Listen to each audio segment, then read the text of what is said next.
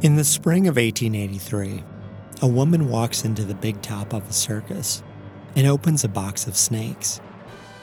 Nala Damajanti, the so-called Hindu snake charmer. 21 years old, light brown skin, long black hair. She steps onto a raised platform, opens the box, and reaches in. One by one, she pulls out 6 pythons, grasping them behind the head. Their muscles squeeze and ooze. Their tongues dart in and out. Nala coils them around her head, like a turban. Finally, she takes out one last python, 12 feet long. The air is cold and damp, but the snake is unusually active. Nala lays it across her shoulders, but soon it's tightening around her throat. Nala would later tell a reporter for the St. Paul Daily Globe that she's not usually afraid of snakes. Her body is covered in little V-shaped snake bites. Once in Berlin, she says, her largest snake coiled so tightly around her that it took 2 men to pull it off. Another time, in Russia, a snake threw her onto her back. Not so long ago, she says, in Vienna, a snake plucked out the eye of another snake charmer. You have to be careful, she says, if not afraid. Now, as the head of the big python hisses in her right hand, and the pressure around her throat increases, she starts to grow pale. The audience gasps as she wriggles her left arm free, and then, with both hands, she pulls the snake from her throat and throws it in the box. I think the snakes know me, she tells the reporter. I have possessed strange power over them that I cannot account for myself since girlhood. Over the next couple decades, people in Europe and America will forget about Nala Damajanti.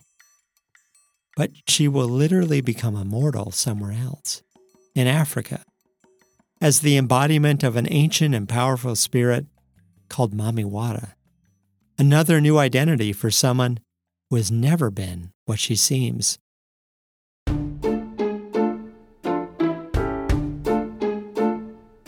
This is the Object Podcast, produced by the Minneapolis Institute of Art.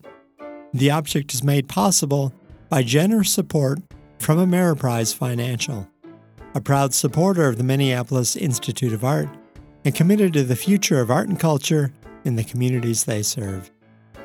Ameriprise Financial, helping people feel confident about their financial future since 1894. Today, a story of hope and horror, faith and deception.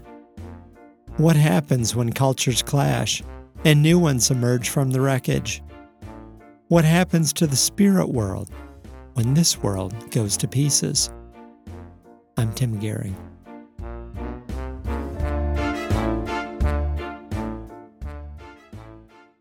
There's a famous song by a Nigerian musician that goes, "If you see Mami Wata, never you run away." A true story, the musician has said, of seeing Mami Wata one day at the beach, the waves pulling him into the ocean toward her. Mami Wata is generous but demanding, protective but dangerous. She can make you rich or she can kill you. Either way, once you encounter Mami Wata, your life will never be the same, assuming you still have it.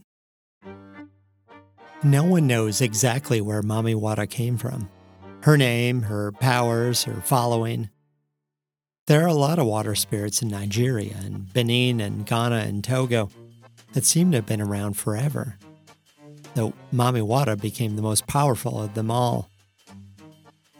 She might have been inspired by manatees, or more likely by the ships of Portuguese sailors arriving in West Africa in the early 1400s. The prows of the ships decorated with carvings of mermaids. A European invention, right? Half fish, half woman. Before this, contact between Africans and Europeans was across the Sahara, the desert. And now, starting in 1415, here come these mermaid ships across the ocean, like water spirits, promising trade and wealth, and sickness and destruction. Like Mami Wata herself, once colonialism finds you, it never really goes away. Everything is tangled up now, even her name.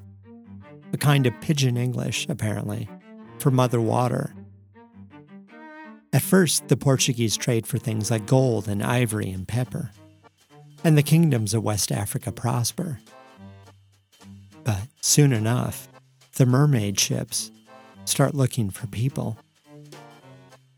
One night in 1441, after acquiring some seal skins and oil, a Portuguese captain calls his 21 sailors together and tells them of his plan to increase their profits. How fair a thing would it be, he tells them, if we, who have come to this land for a cargo of such petty merchandise, were to meet with good fortune and bring the first captives before the presence of our prince. That night, they raid a peninsula of North Africa and capture less than 12 people. But Pope Nicholas V soon grants Portugal the right to enslave sub-Saharan Africans, arguing that the threat of slavery will be a deterrent against, quote, barbarous behavior.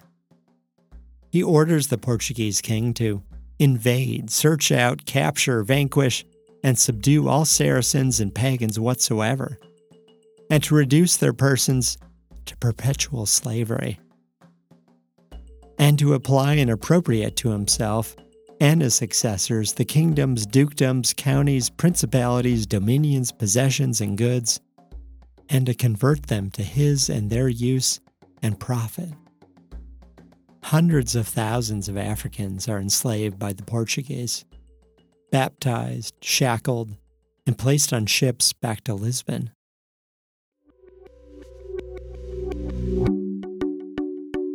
Mami Wata becomes known as the foreign spirit, always from somewhere else, right? Someplace other. Half fish, half person. She is a mystery, like the Europeans, the spirits who come by water. Mami Wata often appears to people in a dream. One girl is called in a dream to collect clay from 3 different rivers and then to go to the sea. There, the waters part, and the girl walks into the sea. A door appears, and behind it is Mami Wata. Sometimes Mami Wata appears by ventriloquism or possession, a voice from somewhere else. Sometimes she reveals herself only after you have sex with her, thinking she's someone else, and then she wants you all to herself, or else. She is, like all gods and goddesses, demanding. Well, the African slave trade doesn't stay in Portugal for long, right? Pretty soon the English, the French, and the Spanish are like, what the hell, Pope? We're Christian too. And start sailing down the West African coast, raiding the Portuguese settlements and the African towns for slaves. And, of course, slavery doesn't stay in Europe, right? By the early 1500s, enslaved Africans are being taken across the Atlantic. Of the 12 million Africans eventually taken to the Americas, almost half are taken to Brazil. And there especially, along with Suriname and Haiti and Cuba and elsewhere in the Caribbean, Mami Wata comes too. The spirit from somewhere else. There are stories of enslaved Africans in the Americas telling their masters they can't work some days because Mami Wata has demanded their time. Quote, it sometimes happens that one or the other of the black slaves either imagines truthfully or out of rascality pretends to have seen and heard an apparition or ghost, which they call Water Mama, which the ghost would have ordered them not to work on such or such a day, but to spend it as a holy day. to spend it as a holy day for offering with the blood of a white hen, to sprinkle this or that at the waterside, and more of that monkey business. Soon there are bans on Mamiwata and other African-based religions like voodoo and obeah, and even dancing itself, seeking to stop the, quote, monkey business and get people back to work.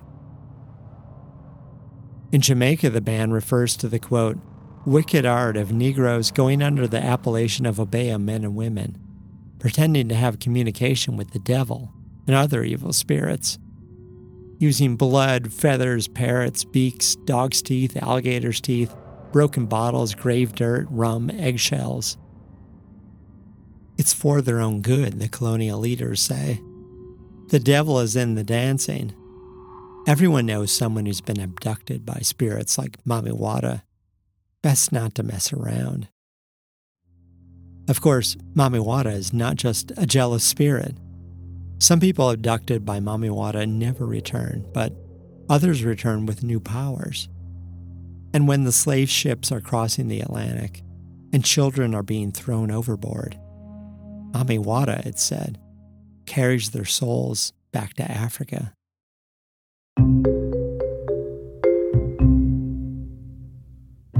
Let's jump ahead a bit to the 1880s in Hamburg, Germany, where a man named Karl Hagenbach runs a zoo featuring exotic animals and people. At first, he's presenting people from Samoa and the Sami of northern Finland with their sleds and reindeer. But by the 1880s, he's also displaying Egyptians and Inuit people from the Arctic. He has a man named Brightvisor who often procures animals for him, especially snakes.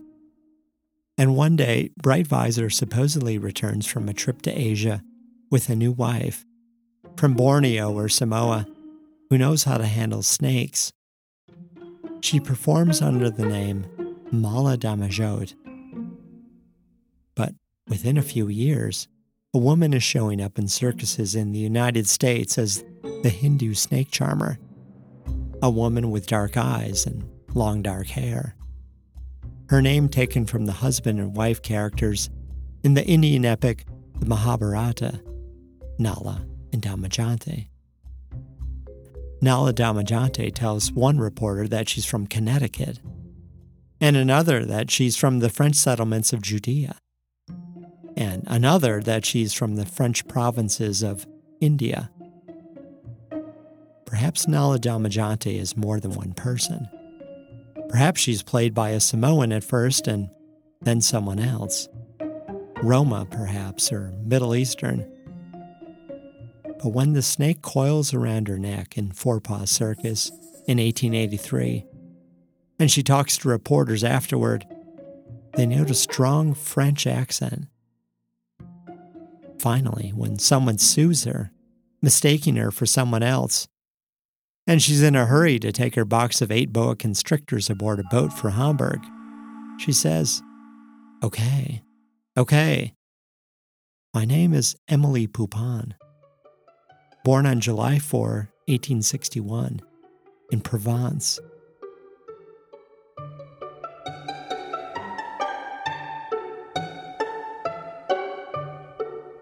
Emily Poupon is not from Samoa or Borneo, nor is she married to a German snake dealer named Brightvisor.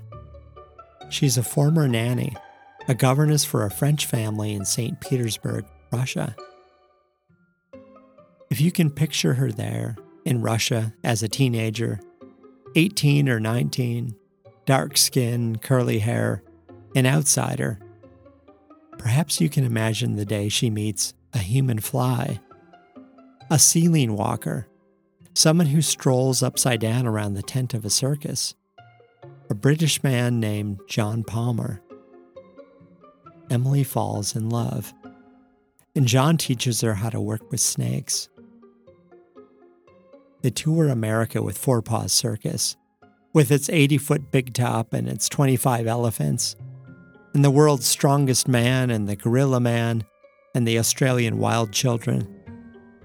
She, the Hindu snake charmer, he, the prodigious Palmer, human fly. and then they tour with its rival, P.T. Barnum's Circus. And in the spring of 1886, she marries the human fly in England. Together, they tour Europe, and she joins the Folies Bergère Cabaret in Paris. Of the many performers who have visited Madison Square, notes the New York Daily Tribune in 1885, none has attracted more interest or proved more fascinating than the snake charming of Nala Damajanti. The paper says she has a strange and weird personality and describes her taking a large snake in her mouth just behind the head and shaking it, quote, as a terrier shakes a rat. What is the most dangerous part of your job, she's asked. Strangulation, she says.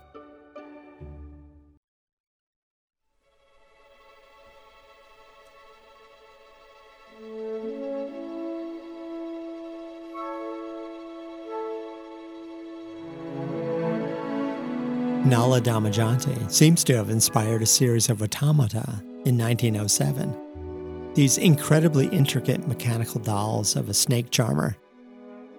That same year, Henri Rousseau paints one of his best-known works, also seemingly inspired by Nala Damajanti, called The Snake Charmer. But by then, Prodigious Palmer, the human fly, has died. And it's not clear what's become of Emily. There's no record of her whereabouts in the 20th century, or her death. By World War I, all that's left of Nala Damajanti are the circus posters that feature her, made nearly 40 years earlier.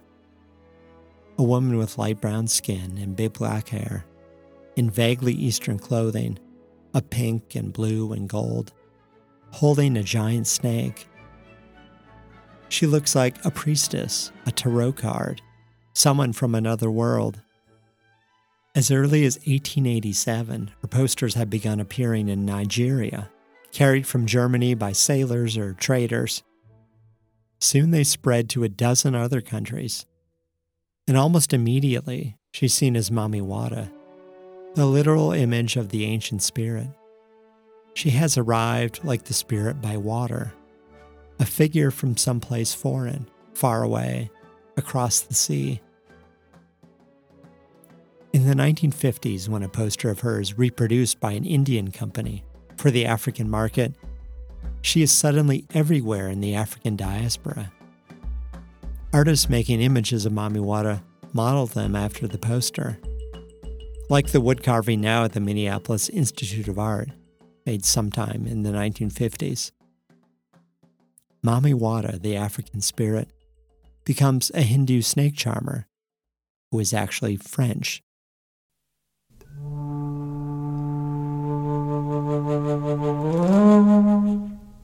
There's a book called Awakening the Ancient Power of Snake, where this story of cultural transfer is repeated. And the author imagines why a snake suits the nature of this mysterious water spirit. Perhaps because it rarely travels in a straight line, or because it makes use of nature to propel itself, or because it can change itself as the situation demands. But there's also something powerful about a female snake charmer, right? Male snake charmers often call their creatures from a basket, using an instrument, and often defang them or drug them or sew their mouths shut. But women usually hold them, drape their bodies with them. There are no tricks. "Come, I'll show you," Emily says to a reporter one day when she is young and strong and a star of Four Paws Circus. She treats her snakes, she says, the way a mother treats her child, bathing them every Saturday night, feeding them well, live rabbits and ducks every 8 days or so. She walks to the menagerie tent, finds a big red box, and unlocks it. And inside is an enormous python, some 18 feet long. Emily has wrapped it lovingly in a blanket.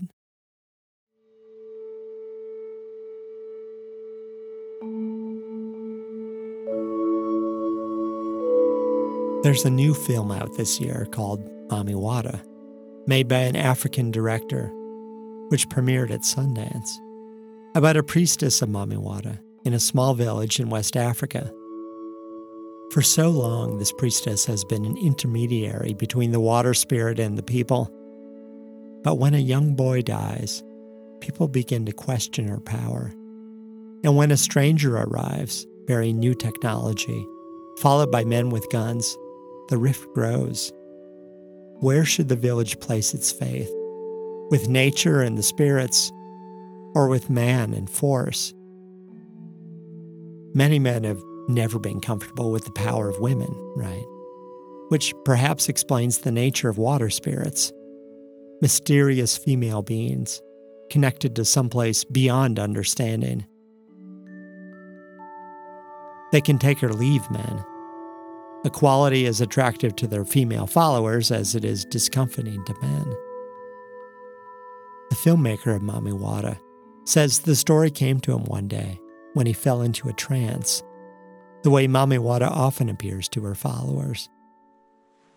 I had this vision, he says, of a beach where I saw this young woman walking towards the ocean, and she walks right past me and heads toward the goddess.